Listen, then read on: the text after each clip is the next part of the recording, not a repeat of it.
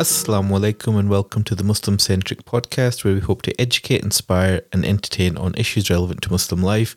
I am your host Aman. Following on from the last episode in the Cradle2Grave series which we had on marriage, today we're discussing parenting. Sheikh Amr shares his advice and discusses topics such as the famous quote on 777, obtaining a rounded education with school and madrasa, when are young people subject to Islamic obligations, dealing with teenagers, talking to children about the birds and the bees, dealing with children, technology and the online world, including aspects such as maintaining modesty online, and also discussing positive parenting tips. The series was originally broadcast on Radio Ramadan Glasgow in Ramadan 2017, and you can find out more about Radio Ramadan on their website www.rr365.co.uk. As I mentioned before, the previous topic was on marriage, and we'll be discussing other topics in the series, including childhood abuse, dealing with parents as they approach old age, death and bereavement. This series is hosted by myself, Dr. Aman, and my colleague Umran Amin. Our guest is Scottish-born Islamic scholar Sheikh Amr Jamil of the iSyllabus programme and Unity Family Services, and the details of his organisations in the episode notes. Please do support the podcast by leaving a rating, reviewing, liking and sharing, because it does help other people find the podcast.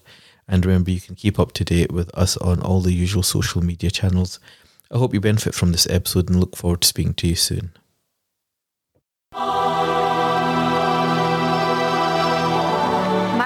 Needs more male role models in his life.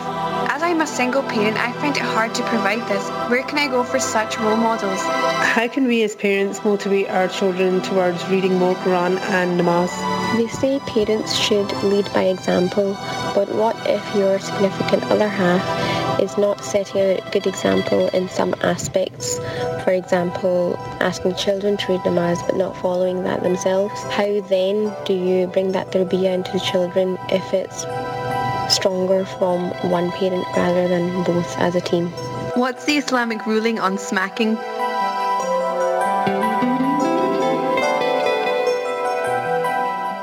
Assalamu alaikum.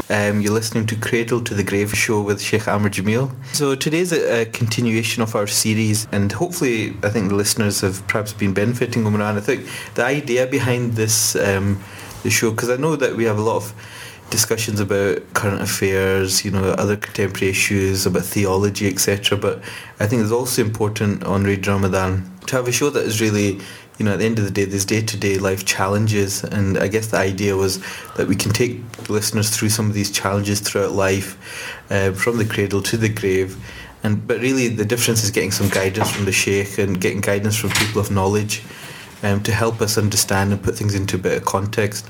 Yeah, absolutely. I think we need some practical tips day to day, something that is actually something we can implement day to day. So whether it's, as we've already gone through marriage yesterday, and previously we were talking about... We've done birth, right? We've done marriage. Today we're doing parenting. Next week we're going to do another marriage topic. And some of the future sessions we're going to do towards elderly, end-of-life care issues. We have a growing population, our elders, things like dementia, things like looking after our elders. And, as a community, are we really ready and responding to it? So hopefully people will benefit through these various stages that we'll be covering, inshallah. Let's get cracking. So, Sheikh, assalamu alaikum. How are you? Assalamu wa rahmatullah. And I guess the few themes that we'd like to get through till 2 o'clock while we're here, I think I'm very keen to hear your thoughts on positive aspects of parenting in a good way, what sort of things are important. I think some of the challenges in dealing with teenage years, because I think that's a particularly vulnerable make and break sort of time for young people. The whole aspect of the online challenges, and I'm going to ask you later, but what age do you give your kid a phone, right? A smartphone? I think that's going to be something, I know, speaking to a lot of other parents, that they have this constant debate and battle. And also, I guess, if we have time, we're talking a bit about we've had some questions about single parents and how they can sort of parent effectively, in terms of just the single parent. But let's get cracking, inshallah. Sheikh, tell us a bit about parenting. I mean, there's a very famous quote, isn't there, about play with them for the first 7 years of their life, teach them for the next 7, and advise them for the next 7. I was looking, trying to check the reference, and I don't know if you can shed light on who said that. I don't think it's a hadith, but maybe one of the companions. And talk us through a bit about these concepts, these 3-7 years, and whether you think that is something that is applicable in this day and age.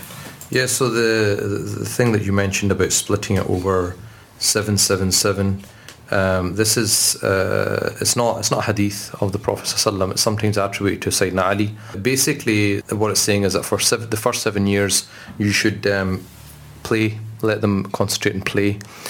For the next 7 years, this is where the real teaching begins, the teaching and the tarbiyah. And then the last 7, which means from 14 to 21, is you should befriend them. In other words, you become more like an advisor. And that advice, to be honest, is absolutely 100% spot on. All the research shows that children are most conducive to learning after 7, which is why if you look at all the Scandinavian countries which have the best standards of education in the world, they do not start schooling until the age of 7. So there's a big push amongst educators that we should not be putting children into school at the age of 5.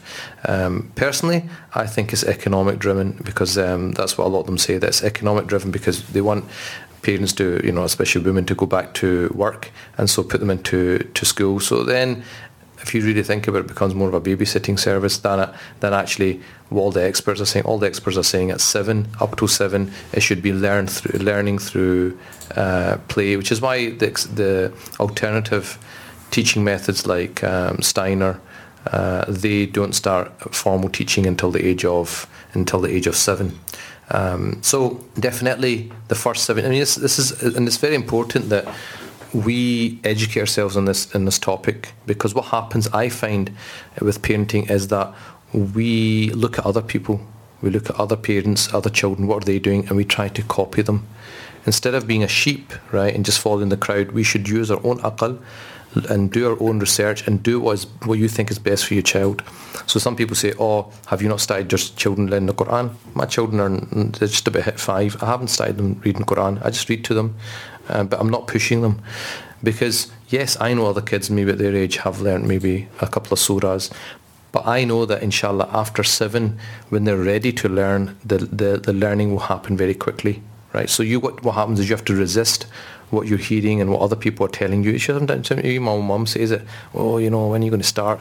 I said, look, don't worry about it, I've got it under control.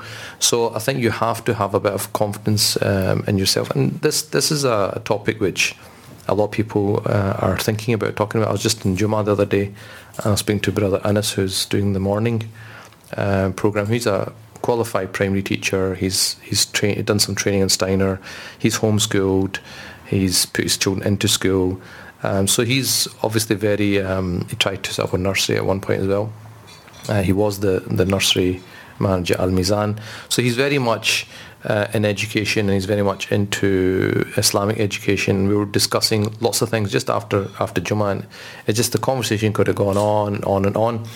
And we were just discussing, what is the best way forward. So it's something which is...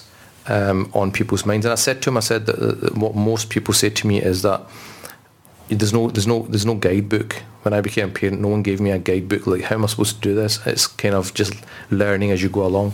I think that's really useful, and I'm just mindful of it. So for the majority of people, the children will be attending mainstream schools in Scotland, and the ongoing anxiety many will have is, look, they've got this, what they call the secular education, and then there's a real importance to teach them the Islamic elements. So reading Quran, Islamic studies, Arabic, etc. So it's often talked about, that perhaps these children have a lot more pressures because they go to school all day, then they come home, there's another 2-3 hours at the madrasa, etc. So it's quite demanding, and they might have other sort of after school and extracurricular stuff. And one of the questions that we had, somebody asked, was like, how do you get that balance right? So how do you try and put this emphasis on learning Quran, learning Islamic studies, and teaching Islam, and pushing them, but without putting them off. So, Yeah. how do you get that balance? Because you're very much, there's that element of encouragement, but, they might get fed up and put them off. And, we hear, some of our friends, they talk about their experiences back in the day and that put them off for years. So how do you get that balance right in terms of teaching Islam and principles, but also managing mainstream school? Yeah, so, this is one of the things we actually brought up in discussion, and we did conclude the same thing, that look, and I think this is where I'm not 100% in favour of the whole kind of Islamic schools idea. And the reason for that, I've got nothing against them, but that is not going to solve the problem for the whole city, because we're never going to have enough Islamic schools to cover all our children. So we need another strategy, another solution for our children. And not everyone's going to homeschool either. Not everyone's going to do all these other things. So end of the day, like you said, for the vast majority of people, they're going to be sending their children to mainstream schools.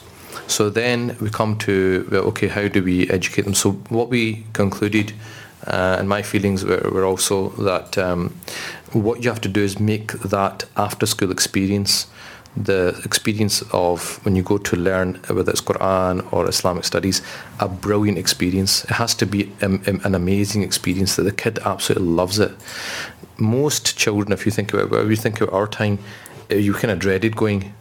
You went from in the classroom, different teaching techniques, into the masjid, on the floor, sitting there for 2 hours with a black and white copy, some imam, right, who's you're scared to death is going to beat you up. Things have changed, but it's not. It wasn't the thing that got you excited. And I was talking to an imam. I won't mention the city in case he gets to forget who he is. I was talking to an imam, and obviously we've produced this Islamic syllabus for schools curriculum. And the reason we produced that curriculum was because for that age group of 10, 11 to 15, there was no curriculum. When we started syllabus, some of the imams actually said to us, do you have a curriculum for teenagers? And we said, no, we're concentrating on adult education. But the question kept coming until we got to a point we said, look, let's look at this. And the shocking thing was when we looked at curriculum for that age group in all these Islamic schools in the UK, nothing. There's no set curriculum. Really? No set curriculum. They're all just taking bits and bobs from here and there. And the person who eventually wrote the books for us, Zubair Alvi, actually worked in an Islamic school for about 5 years. And he said, look, there's a huge gap, massive gap. And we thought, that's ridiculous, that we're not investing in our children's education. So alhamdulillah, we've been working on it for 5 years, and now we've produced 5 books. The fifth one covers GCSE Islam studies, so you can do that. So you've got, and the thing was, we wanted to give them an experience which matches school. So we said, look, this book has got to have the same kind of content, all the things that you would find in a school book. So it's on par with any school book, and that then gives the child the feeling that this is valuable. Okay, because it's just as good as that. It's colour. It's there's like pictures, there's different activities. So that is the first thing, that you get them excited about it. Then you have to make that experience enjoyable for them. If they have a good, happy memory, they will always, and yourself as a psychiatrist, that your early experiences in life stay with you. So if you have a good, happy experience in the after-school madrasa, and it was really enjoyable, then you always link that with religion. If you had a bad experience, like you said, some of your friends say, look, I was put off, it actually puts you off. So what we need to do is start really heavily investing in that after-school education experience, and we have to ask ourselves, really, what we're giving our children, is it the best that we can give them? And the thing I'm going to mention before I bring you in is the conversation with the imam was, we tried to convince him to teach this book in his madrasa. We said, look, you're teaching Quran 5 days a week, 1 day a week, teach him Islamic studies. And he said, okay, well, how am I going to do it? I need teachers. We said, we'll get you some teachers. And he said something really profound, which to this day it makes me think. He said, I've been teaching for 30 years, and I know how to teach children in the limited time. He goes, I've got this many children. He goes, I have got 3 minutes with each child. Gosh, 3 minutes. And he goes, in the 3 minutes, I have to listen to his sabak, his lesson. I've got to correct him, and I've got to give a new lesson for the next day. And then that kid will be sitting there for about 2 hours. For 2 hours, right? The 3 minutes. But he's actually getting three minutes, and I thought means if you just taught your own child, right, for half an hour, you've actually given them more. But the thing is, you've cut down 10 hours that they're at madrasa for, and think of the time going to the madrasa, coming back. You're talking about maybe 15 hours, right? And they're getting 15 minutes out of it.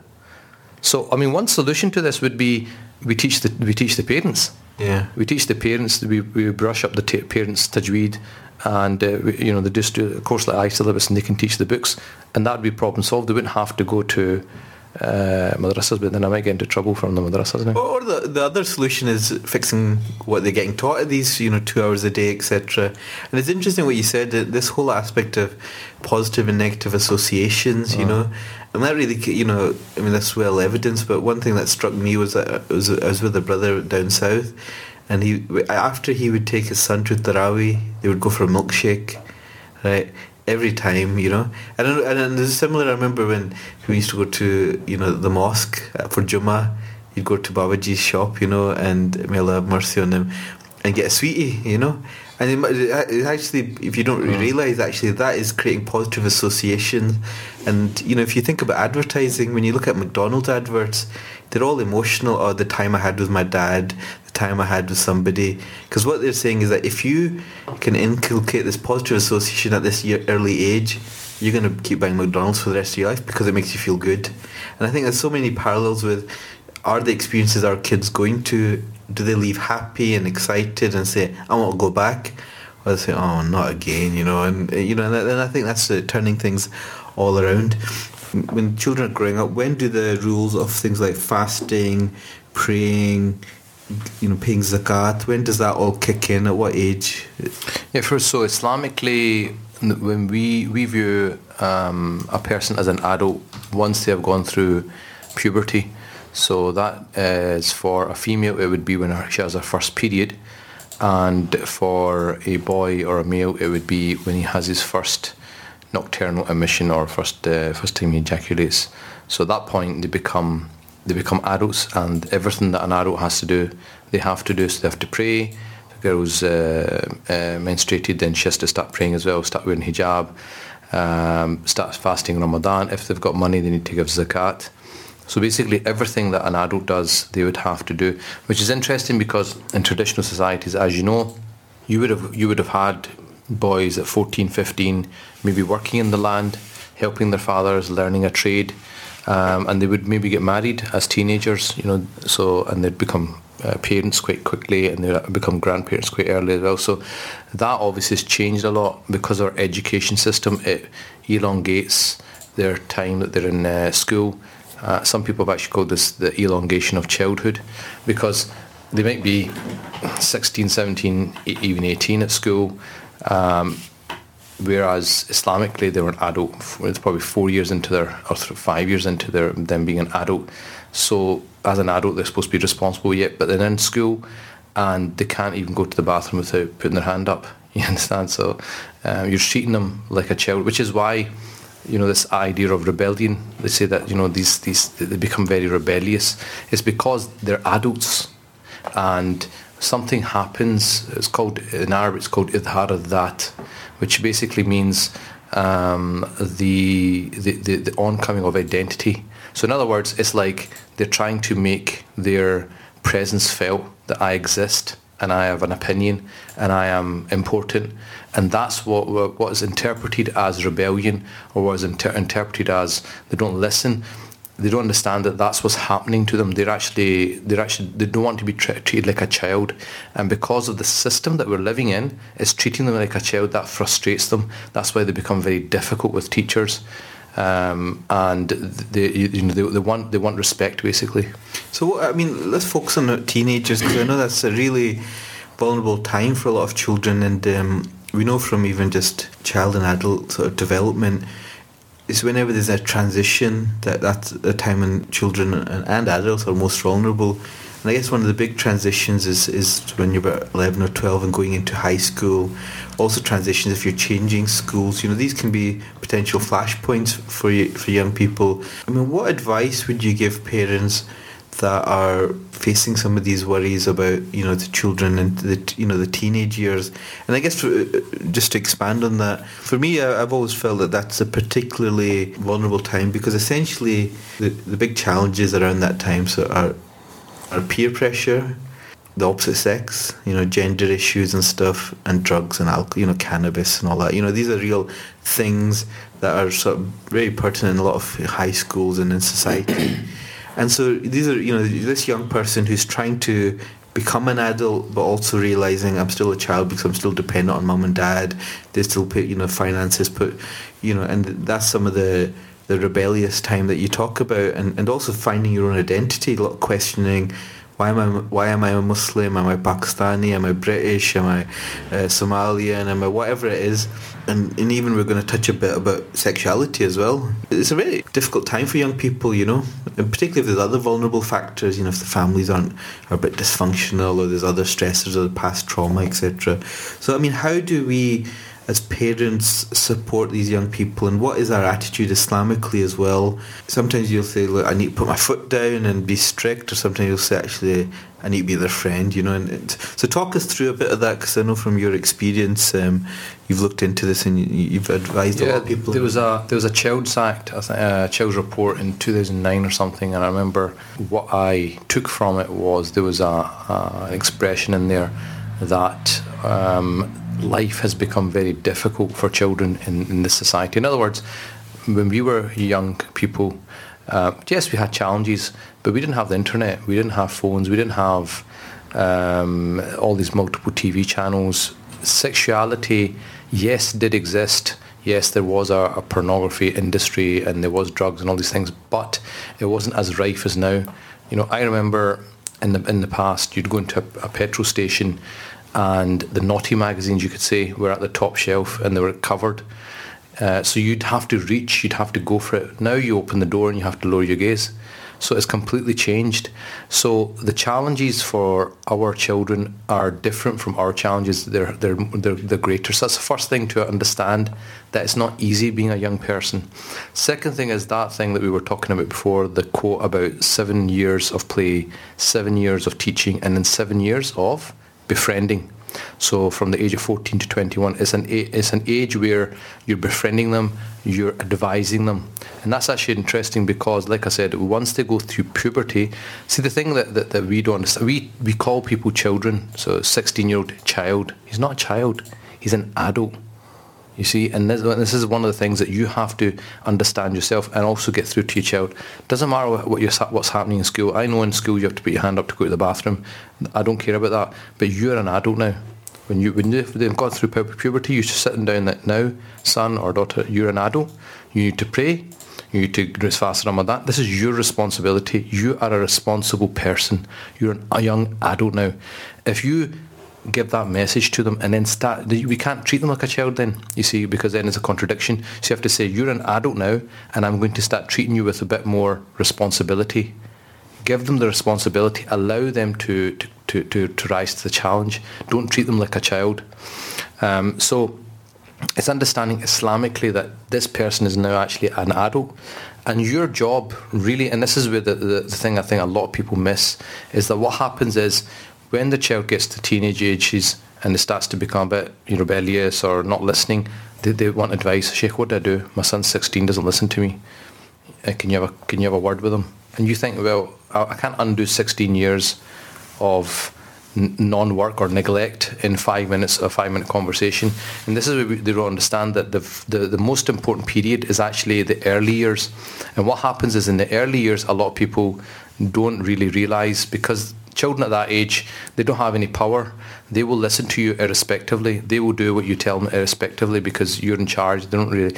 But the thing is, what you don't realise is that what's happening in those early years, that is the foundation that you're building. If you've done that properly, and if you've built a solid foundation where you've made a good connection with your child, very good connection, they trust you, you trust them, you talk to them, they talk to you, the communication's there, all of those things are done. When it comes to the teenage years, then they will discuss these things with you, or they're more likely to discuss things like, you're saying about sexuality or drugs or all these things that are happening in school. But if you've been non-existent for 11 years, 12 years, and then all of a sudden you want to communicate with them, they're going to be like, where have you been all this time? Why should I talk to you now? So that's obviously a preventative and it's a good approach. But what advice then is to those parents where they are, and maybe there's been the difficulties, but they are rebellious and they're difficult now? You can't undo the situation you're in, but the kids are challenging, the kids are rebellious, the kids are, really pushing all the right buttons. What do you do then? I think you're saying, prevent. Well, see, the Sharia is based on prevention of harm. So we should actually educate ourselves from beforehand. But yes, if somebody's not done that, it's like, I've not been praying for 20 years, right? I need to now learn how to pray. Well, you still have to do qada of 20 years, right? So it's not really a solution just to ask these things. The problem with us is we will ask questions when things go wrong. And that's a big problem. That mentality is a problem, because today you're talking about parenting. Tomorrow we'll be talking about another topic, but it's the same. The root cause is the same problem, that we will do nothing, and as soon as something happens, what do we do? What do we do? So this Manchester thing happened. Or what do we do? What do we do? Well, why have you been sleeping for the last 10 years? I remember I wrote something, and I put it on my Facebook. I wrote something when the Glasgow airport incident happened. And that was 10 years ago. It's actually 10 years ago. And I remember when I wrote it, as a follow-up, I said, look, we should distribute this, we should spread it. And the response I got was, oh, everything's died down now. Everything's gone quiet. The media's not talking about it. Let's just keep quiet now. And the thing is, we hear all the time that, there's a high alert or there's a likelihood of this happening. So we know that this might possibly happen. So why are we not thinking about what's going to be our response? We should have all the preparation done. But what happens is we'll go to sleep. When has something happened? Oh, Sheikh, you should put something up on Facebook, or you should say something. And this is the problem, I think, that mentality. Now let's get to the question. You're saying you've been neglecting, or you've not been doing all this for so long. You now need to build a relationship with your child. First thing is to understand that they're an adult. If they've gone through puberty, they're an adult. Start treating them like an adult. As soon as you start treating them with a bit more respect, they will reciprocate it. Because once they're getting a bit more, okay, your opinion's valuable. So a simple thing I'll say to you, you're in the car or something with your teenager, and just ask them, you heard something on the radio. Well, what do you think about this? And they might say, well, what do you say? I want to know what your opinion is. So you're actually saying your opinion's valuable, right? So you're saying, well, I think this, I think that. That's very interesting. So why would you think that? So what you're doing is you're getting inside the mind of your child or your young adult. So you're actually understanding how they're thinking. And then you could say, well, I agree with you, but see this. What if we thought about it like this? Do you think that would be better? No, I think that would be better, yeah. Okay. So what you're doing is you're helping them without them knowing.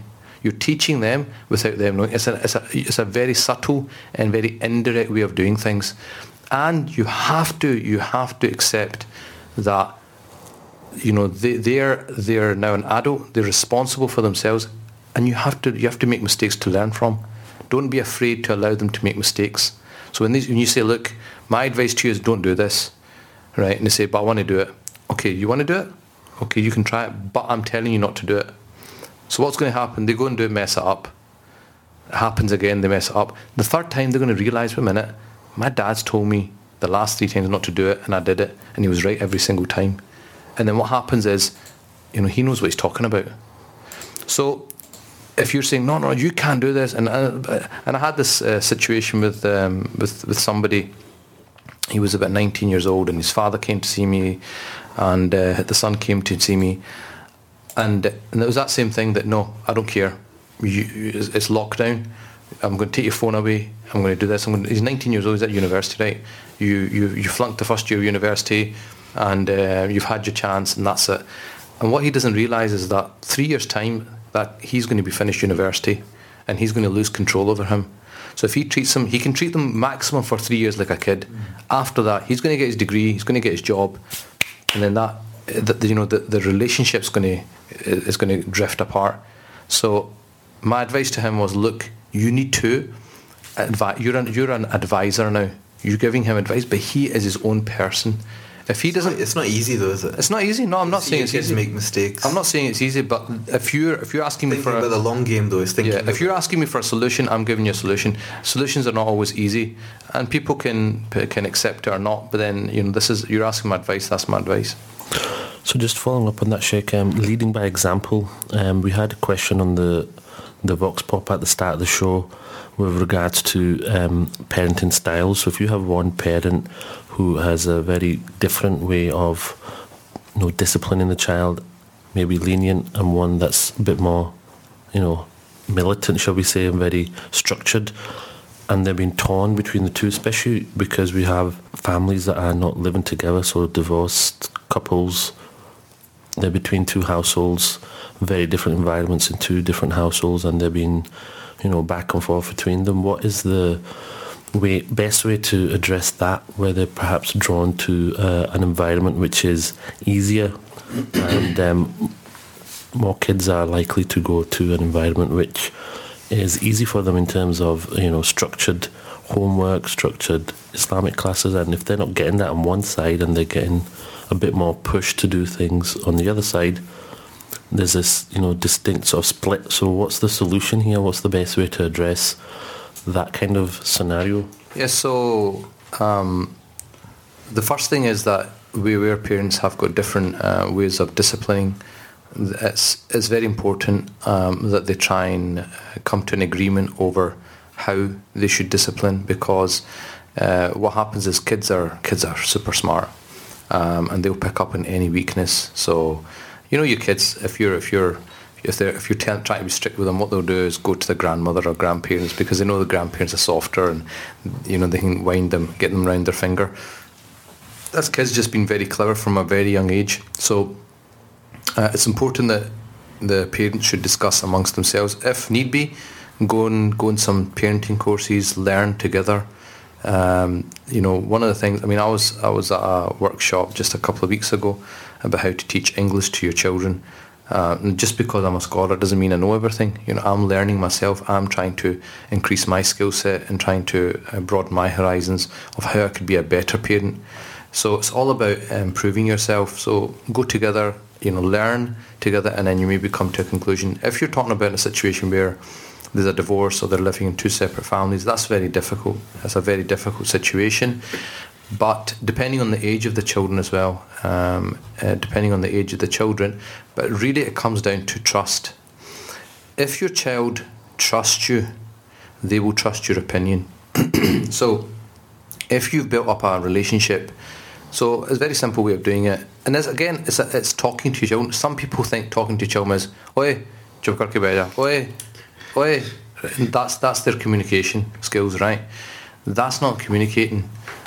It's talking to them. So a very simple thing could be, they say there's a younger sibling. Oh, he wants the chocolates. Do you think we should give him the chocolates? Yeah. Do you think it's good for his teeth? No. Do you think it's good for his health? No.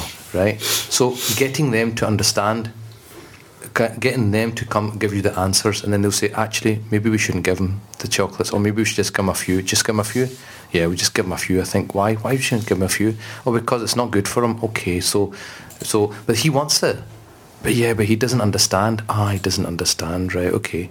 But then when he gets older, he'll understand. Yeah, he'll understand. And you say, look, see, just like that, just like you're. But if I don't give him the chocolates, he'll start crying. He goes, yeah, but it's not good for him. So you say, look, there's certain things, you understand this because you're older, yeah, and he's younger, he doesn't understand. Similarly, I'm older than you, and there's certain things I understand, you don't understand. So when I might be telling you not to do something, you might think, oh, why can't I do it? It's not fair. But I know that it's better for you. Do you understand? So you get them involved in what you're doing, explain to them. Once you get them on your side, they will then conform. But if you're going to say, oi, iddara, oi, chup karke baith ja, all that kind of stuff, then that is not going to get you anywhere. Then what's going to happen is they'll do it as long as you can control them. It's when they get older, they're going to say, I don't need to listen to this anymore. There's actually a few practical suggestions that so one brother told me in terms of what he would do, because essentially children, they might not say it, but in young people, they want attention. They want the parents' time. Yeah, and what he would say, he had a few children, and he would say once a month or something, he would say, actually, it's your time. You've got one-to-one time with me. Let's go do something you want to do, whether it's shopping, whether it's going to the movies, whether it's going for a hill walk. And the other kids will be with their mum, but they'll get, those 2 or 3 hours of that half a day with dad, and they get time to do that, and then they all take a turn. And I actually thought that was a really nice thing to do, because sometimes, especially if you're Muslim and you have 15 kids, right, it becomes difficult to give each one the attention that they deserve. But that's one strategy. The other thing is, as you know, I've been doing some of the interviews with some of the, some people, which I found really beneficial. But one of the things when speaking to Sheikh Asim Yusuf, he goes, when he was growing up, his dad used to work, I think his dad was a doctor, and he used to work away a lot. But he goes, when he was there, it was more about quality time. Because when dad was there, it was total undivided attention, and that's what they would do. And he goes, so it wasn't really the quantity of time that they have with the parents, because the reality is a lot of parents work now, they've busy lifestyles, got other commitments with his family and relationships. But he was saying it was more about quality than quantity of time, because yourself, Sheikh, the parents can be there all the time with the kids, and it's toxic, right? And it's very destructive. And so it's not the quality that the children need, and sometimes it can be spending less time but having real quality and divided attention. So I think that's been really useful. But moving on to the challenge of the teenagers, one of the big things somebody was asking is, when do you teach them about the birds and the bees? When's the right time? I think when they're in biology class. But Islamically, I mean, you do a lot of courses with through Unity, stepping into adulthood and stuff. Is it worth having that chat after they've hit puberty? Is that when you should be discussing? You should be discussing this around the time that they will be going through puberty. And like you said, we started an initiative at Unity Farm Services. We've been doing it for a couple of times now, and it's basically just a couple of hours of a workshop called Stepping into Adulthood. So it's taking children around the age of puberty, and we have 3 sessions where we have somebody who is a doctor, talks about the physical changes that they're going to go through. We have someone also kind of more talking about the emotional changes that they'll go through, the hormones and so on. And then we have a scholar going through what are their responsibilities as an adult. And what we do is we have young boys, young girls, and we have the parents there as well. So we teach each section to each group, and we tell them, look, this is what we've taught your children now, and then it's up to the parents to continue that conversation with them. And because it's that not every parent knows how to approach that subject, we've kind of taken that, you could say, sting out by doing the job for them, or at least initiating that conversation for them. And then thereafter, it's up to them to take it forward. I mean, I've spoken to again, children or young adults about this topic because I know their parents don't know how to do it. Their parents are just like, and I'll ask them, has your parents spoken to you about this topic? No, they haven't. So there's an awkwardness, but unless you teach them, they will go and find out information themselves. They'll get it from the playground, won't they? They'll get it from they already know it by the time you have that conversation. Yeah. They know. And now you've got the phones, you've got online stuff. They can Google anything. They're 100 steps ahead of you. So you can't just think, well, I'll just keep my... You see that idea of keeping your child sheltered from the world? That doesn't exist anymore. The world is on their fingertips. We have a question online basically regarding early puberty. So if somebody goes through puberty at an earlier age, say 9 or 10, what's the guidelines there? Because you mentioned the 7 years of play, of 7 years of teaching and 7 years of friendship. So how would that sit with that kind of age when they're hitting puberty quite early? And whether you can still treat them as an adult at 9 or 10. Yeah, I mean, probably referring mainly to female as well, probably. It's probably, yeah. I mean, if they've gone through puberty at 9 or 10, which can happen, then I think what you'd say to them is that, well, you'd still treat them more responsibly by saying you are responsible for yourself. You need to pray. You need to fast Ramadan. These are the obligations. and I'm here to help you, etc., but you need to take responsibility for that. Yeah, they might be still a bit young, so you'd probably still carry that advice of the 7-7-7. So play for 7, teach them for 7. Because even Sayyidina Aisha, who was married at a very young age, we know used to play with dolls. So, the Prophet never stopped her from doing that. So we wouldn't stop them from doing things that, other kids at their age are doing. Okay, Sheikh, so obviously if listeners are just joining us, you listen to Cradle to the Grave with Sheikh Ahmed Jamil, and our topic tonight is parenting. We're here till about 2 o'clock, inshallah. So we're talking about teenagers and young people, Sheikh, and we've talked about, I guess, the birds and the bees, but the other real challenge sometimes, especially in this context and recent events as well, is this whole idea of, I don't know what the right terminology, whether it's called radicalization, extremism, ideology, whatever, I guess. But I think we know what we're talking about. So, I guess there's this real challenge of a young people who might be attracted to certain strands or approaches or viewpoints within Islam that are particularly perhaps out with the norm for that family. From, I think, a lot of the evidence that we do know is a lot of this stuff happens, online, isn't it, in terms of where their views are formed. They call them keyboard jihadists or keyboard warriors, and often they're not connected to mainstream society and mosques. Actually, they're sitting in their bedroom, they're seeing these videos, they're seeing stuff, and they start developing some of these very wrong and unhealthy views. Once a parent becomes aware of that, I guess it's 2 stages. The one issue is the parents are totally aloof that that's going on, and the other issue is once if it is going on and they become aware of it, how do they deal with it? So what would your thoughts be on that? I think that should be a warning signal to parents now that if you neglect your child, or if you're not taking an active interest in their life, this kind of thing can happen, which is, I think, why it's different from, say, our era. Those challenges weren't there. They are there now. So the parenting has to evolve. It has to change from our time to now. You can't just copy what your parents did with you. You need to be a complete different type of parent in this 21st century. And so the solution really to this, like I said, is there has to be that close relationship, communication going on from an early age, so that anything which comes to the child's mind, anything important, significant, they will discuss it with you.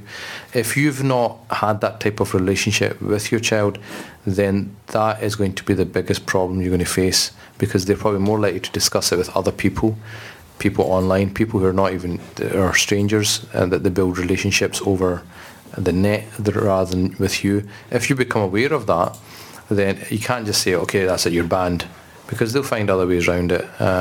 You have to, like I said, they're an adult, you have to speak to them like an adult, but don't be afraid to discuss their views. Okay, why do you think that? Where did you get that? Okay, is this person a scholar?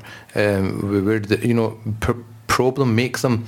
It's about making them think, because young people view things very black and white. If you think back to when you were young, and now with age experience, you realise things are more nuanced. And when you're young, you tend to see things very black and white.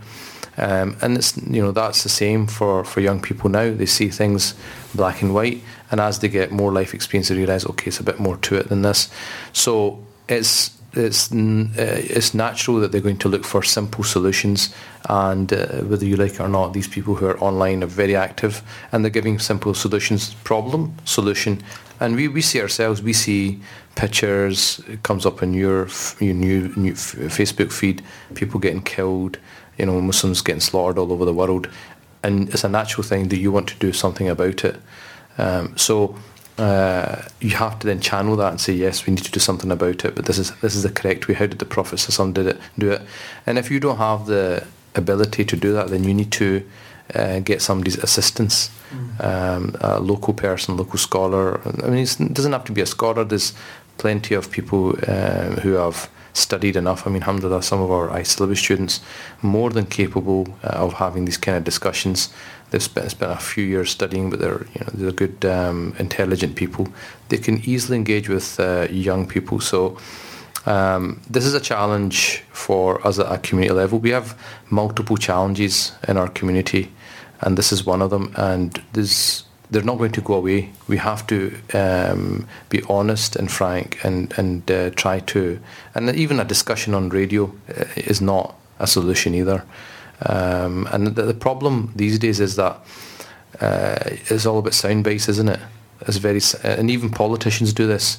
I mean, all this stuff about the general election going on, they would just give out statements like strong and stable, strong and stable. You know, sound bites. Trump did it as well when he became the president. Just keep giving, we're going to make America great again, we're going to make America great again. You know, and this is the problem when you're trying to explain an answer. This is a problem that sometimes you don't have enough time to explain or get into the nitty-gritty or and the thing is, all of these issues, whether it's parenting today, parenting is a massive issue, huge. And this, I mean, I was talking to Anas about this the other day. I said this requires like workshops. This requires like so much work to be done, so that we can come up with our kind of strategy, our kind of solution to parenting going forward. And it's going to keep evolving because things are changing all the time. So it's about really looking at all of these issues and really spending time discussing.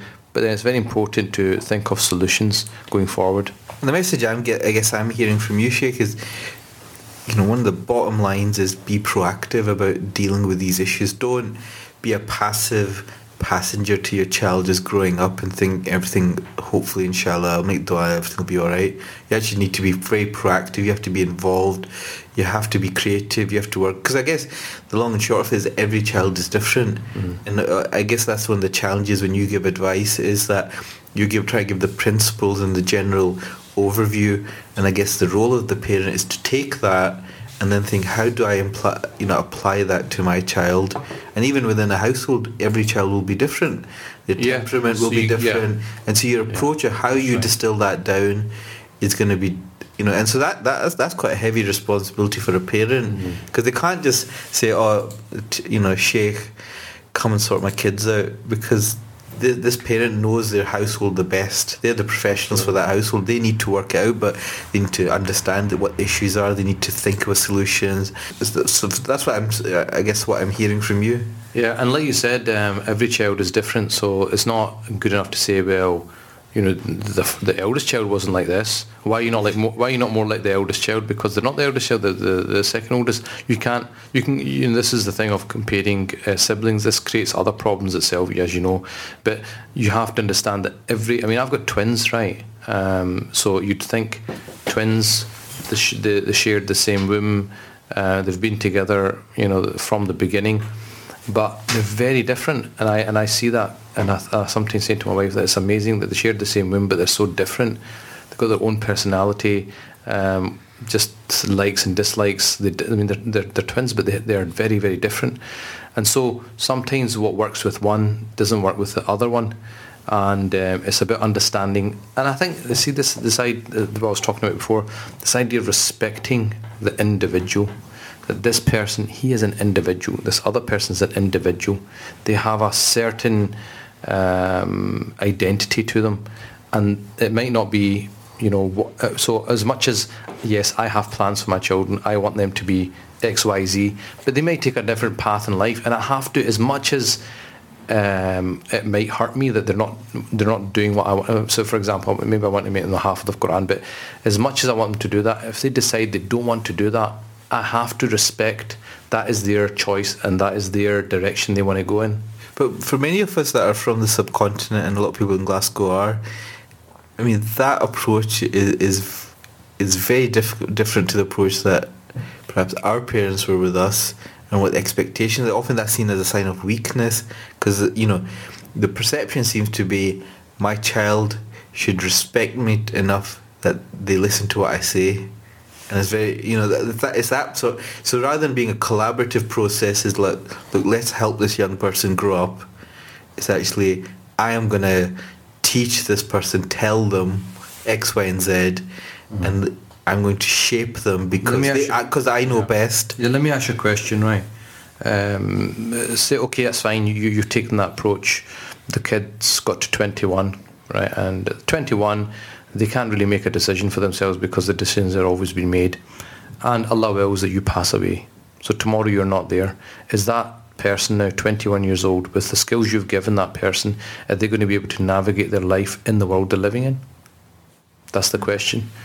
You know, so you have to think, one day I will not be here, and have I given my child the skills, the ability to navigate in this world that he or she is going to live?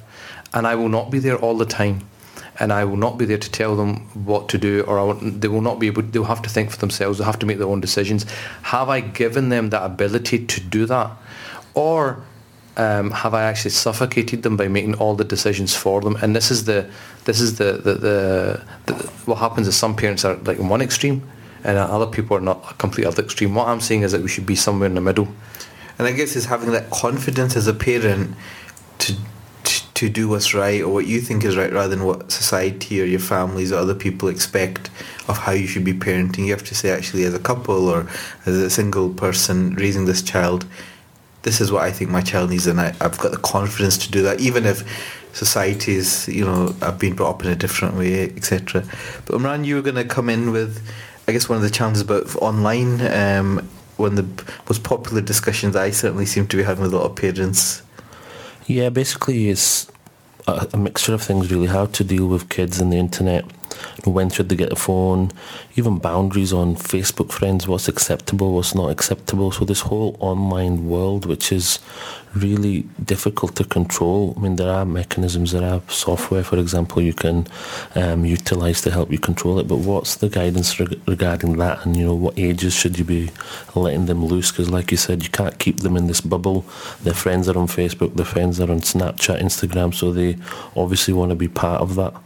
So look, we're living in a complete different era, right? And like you were saying, Amanullah, that, you know, our parents maybe brought us up in a certain way, and they demanded respect, and it's natural that, you know, you think, well, this is how my parents treated me. I should be getting the same from my kids.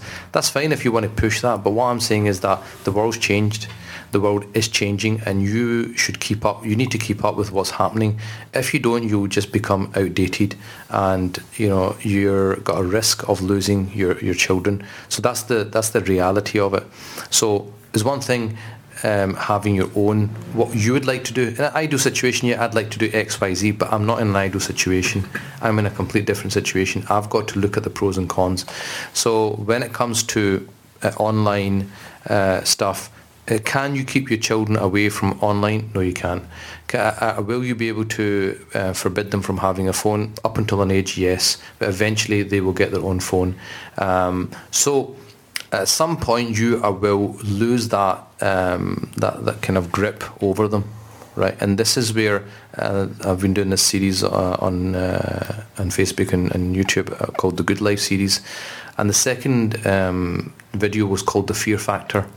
And what I was talking about was that when we were taught as children, we were always taught with fear, that if you don't do this, you'll go to the hellfire. If you don't do this, it's guna. If you don't do this, this happens. If you don't, and some of it, I've learnt now that is actually, there's no basis for an hadith. You know, I remember you be told, if you don't eat all your food, you have to eat it in the Day of Judgment and all this kind of stuff. There's like all sorts of stuff you're taught as kids to make you do things, but it was always like a fear element, and that works at early ages.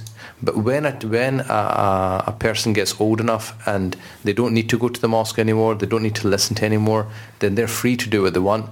Then they will, the fear thing's gone. So what's going to be the motivation factor for them not to do something? Whereas if what we'd done was we had put love of God in their heart, that, you know, Allah's the most important thing in your life, and you can't let Him down, and you know, and He created you, and afterwards when you go from this world, He's going to ask you, how did you live your life, and look at all the blessings He's given you, and just building that relationship up with Allah subhanahu wa ta'ala. Then what happens is you will not have to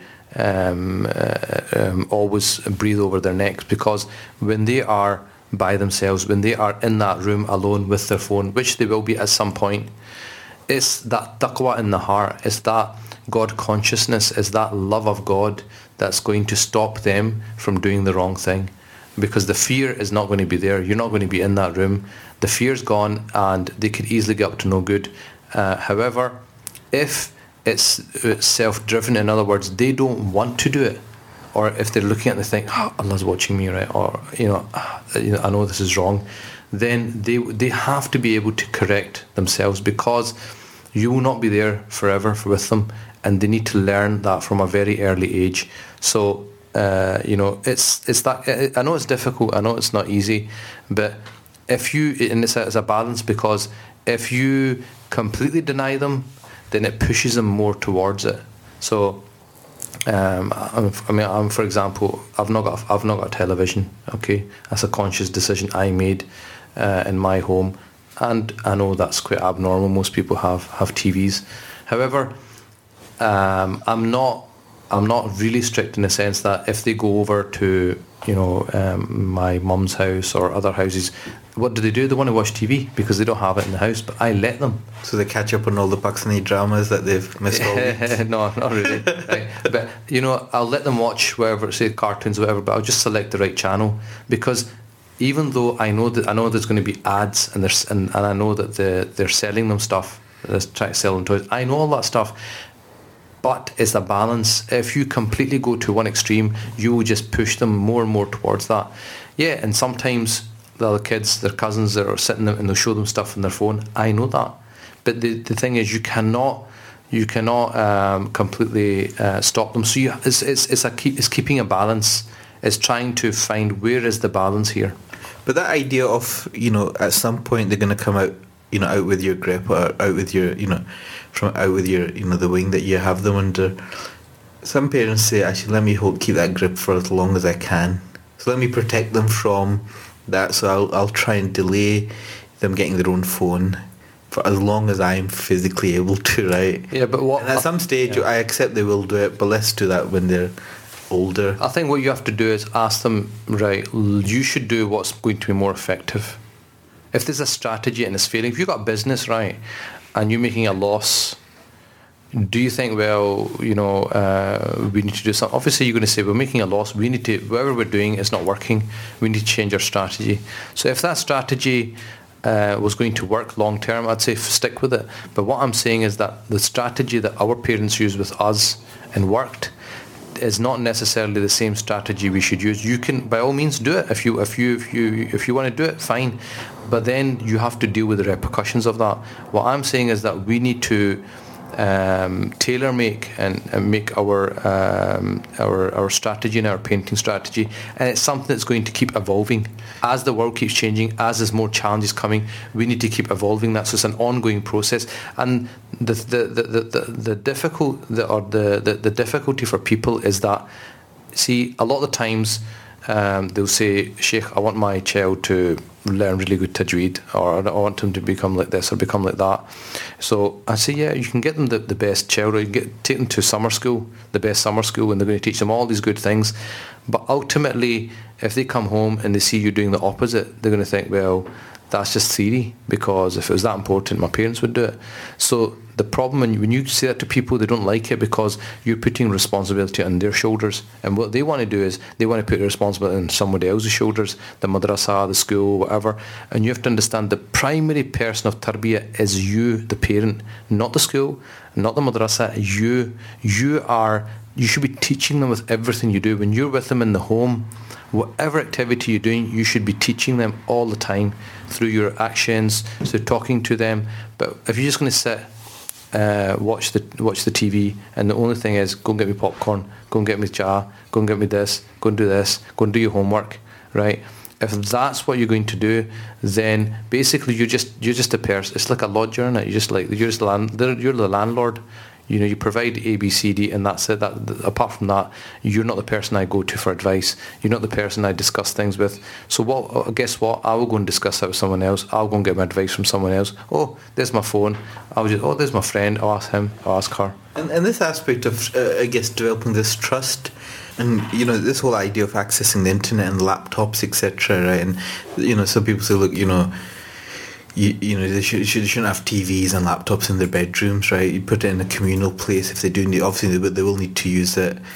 I mean, I know some parents will say, "Look, I'm going to, I check their browser history, right? I'm going to really keep a close eye on things, see what they're accessing and stuff." on the one side, you can understand the concern, so the parent wants to know what's going on. The other side is that actually totally shatters any trust that you have, because, you know, if that person knows. So, I mean, what do you think about that? I mean, how, you know, where do you get the balance right? That's okay in the early years, but as they get older, teenagers, see, you got one thing you got to remember: they're super smart. They're 3 steps ahead of you, right? And if you think checking their browser history, they will just delete it. They will wipe it. They will find out other ways of getting around the issue, or they just won't do it in that computer. They'll do it when they're at school. Are you going to check the browser at school? Are you going to check their browser? Where are you going to? I mean, how much can you keep spying on them? They will find ways and times of doing things.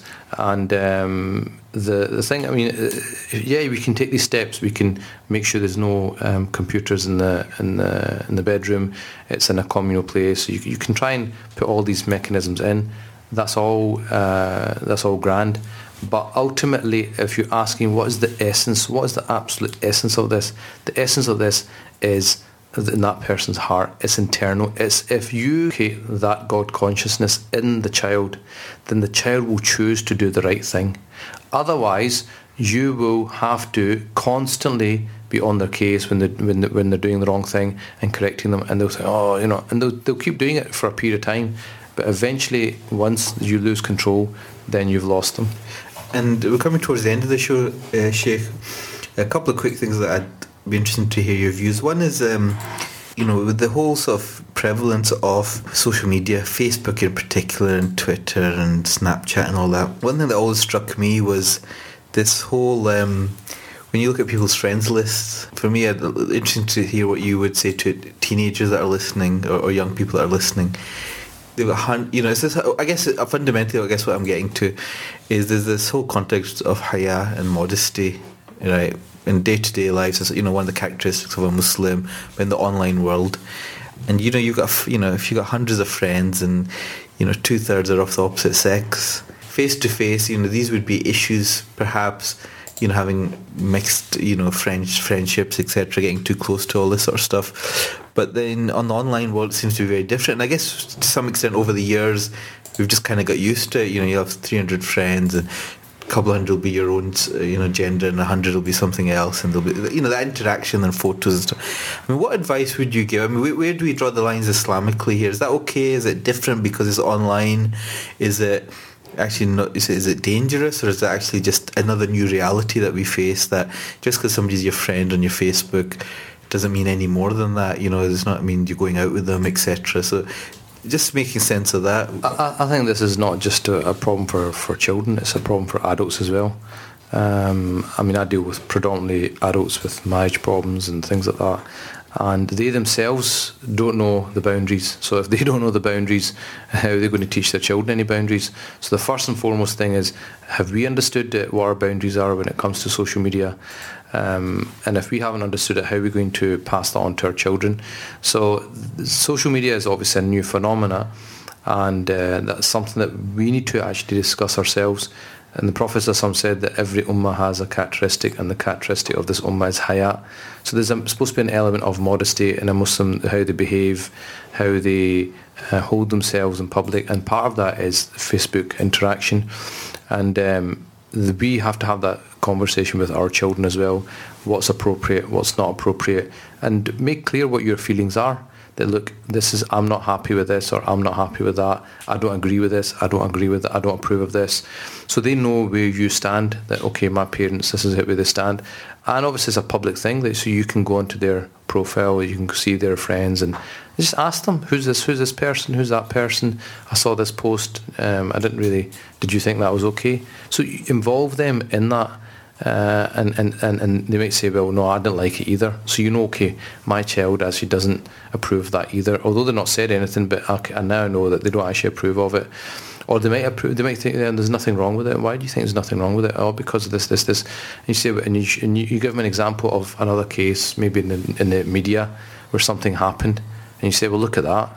You know, oh, I didn't know that. So you know, what I'm saying is, it's got to be a very, if you want to get parenting on lockdown, you've got to be very active. You're going to have to give up some of your free time And this is the thing. People want other people to parent their children. No one's going to parent your children for you, right? No one's got time. You've got to do it yourself. You're going to have to sacrifice some of that football time. You're going to have to sacrifice some of that EastEnders time or whatever it is. You're going to have to sacrifice some of your time that you'd like to do other things and just spend it talking to your children, spending time with them. That, when your child knows that my parent loves me, trusts me, has got my best interest at heart, and that's been there from the word go. If that feeling has been there all throughout their life, they will then trust you as an adult. As they become teenagers, they will trust your opinion because they've always trusted you. But when that has not been there, it's been non-existent. That's where the problem is, because all of a sudden you want now at the age of 13 to start something which has never been there. That is the problem. Okay. Jazakallah khair. Sheikh, we've kind of run out of time once again, but thank you so much for a lot of the valuable advice that you've given. We've covered so many topics today in terms of parenting. We've talked a bit about, this very famous quote, playing with them for the first 7 years, teaching them for the next 7, and being their friend or advising them for the next 7. We talked a bit about positive ways of parenting from an early age. We talked about teenagers and challenges, I guess the whole online sphere as well. We had a number of questions and comments about particularly single parents, and I guess a lot of what we've talked about is about role models within the household, and because that's where children learn from, isn't it? And even adults, we learn from role models. But particularly if there's just one parent, how do they provide positive role models? The reason why we haven't gone too much into it, there's a discussion show on Sakina Society, which should be available on SoundCloud. A lot of the Radio Ramadan discussions are being uploaded as podcasts on the SoundCloud, and so there's a program, Sakina Society, where I think you went in quite in depth with this whole area of single parents, role models, etc. And we've had very positive feedback, so I would encourage people to go there. But Jazakallah khair again for your time.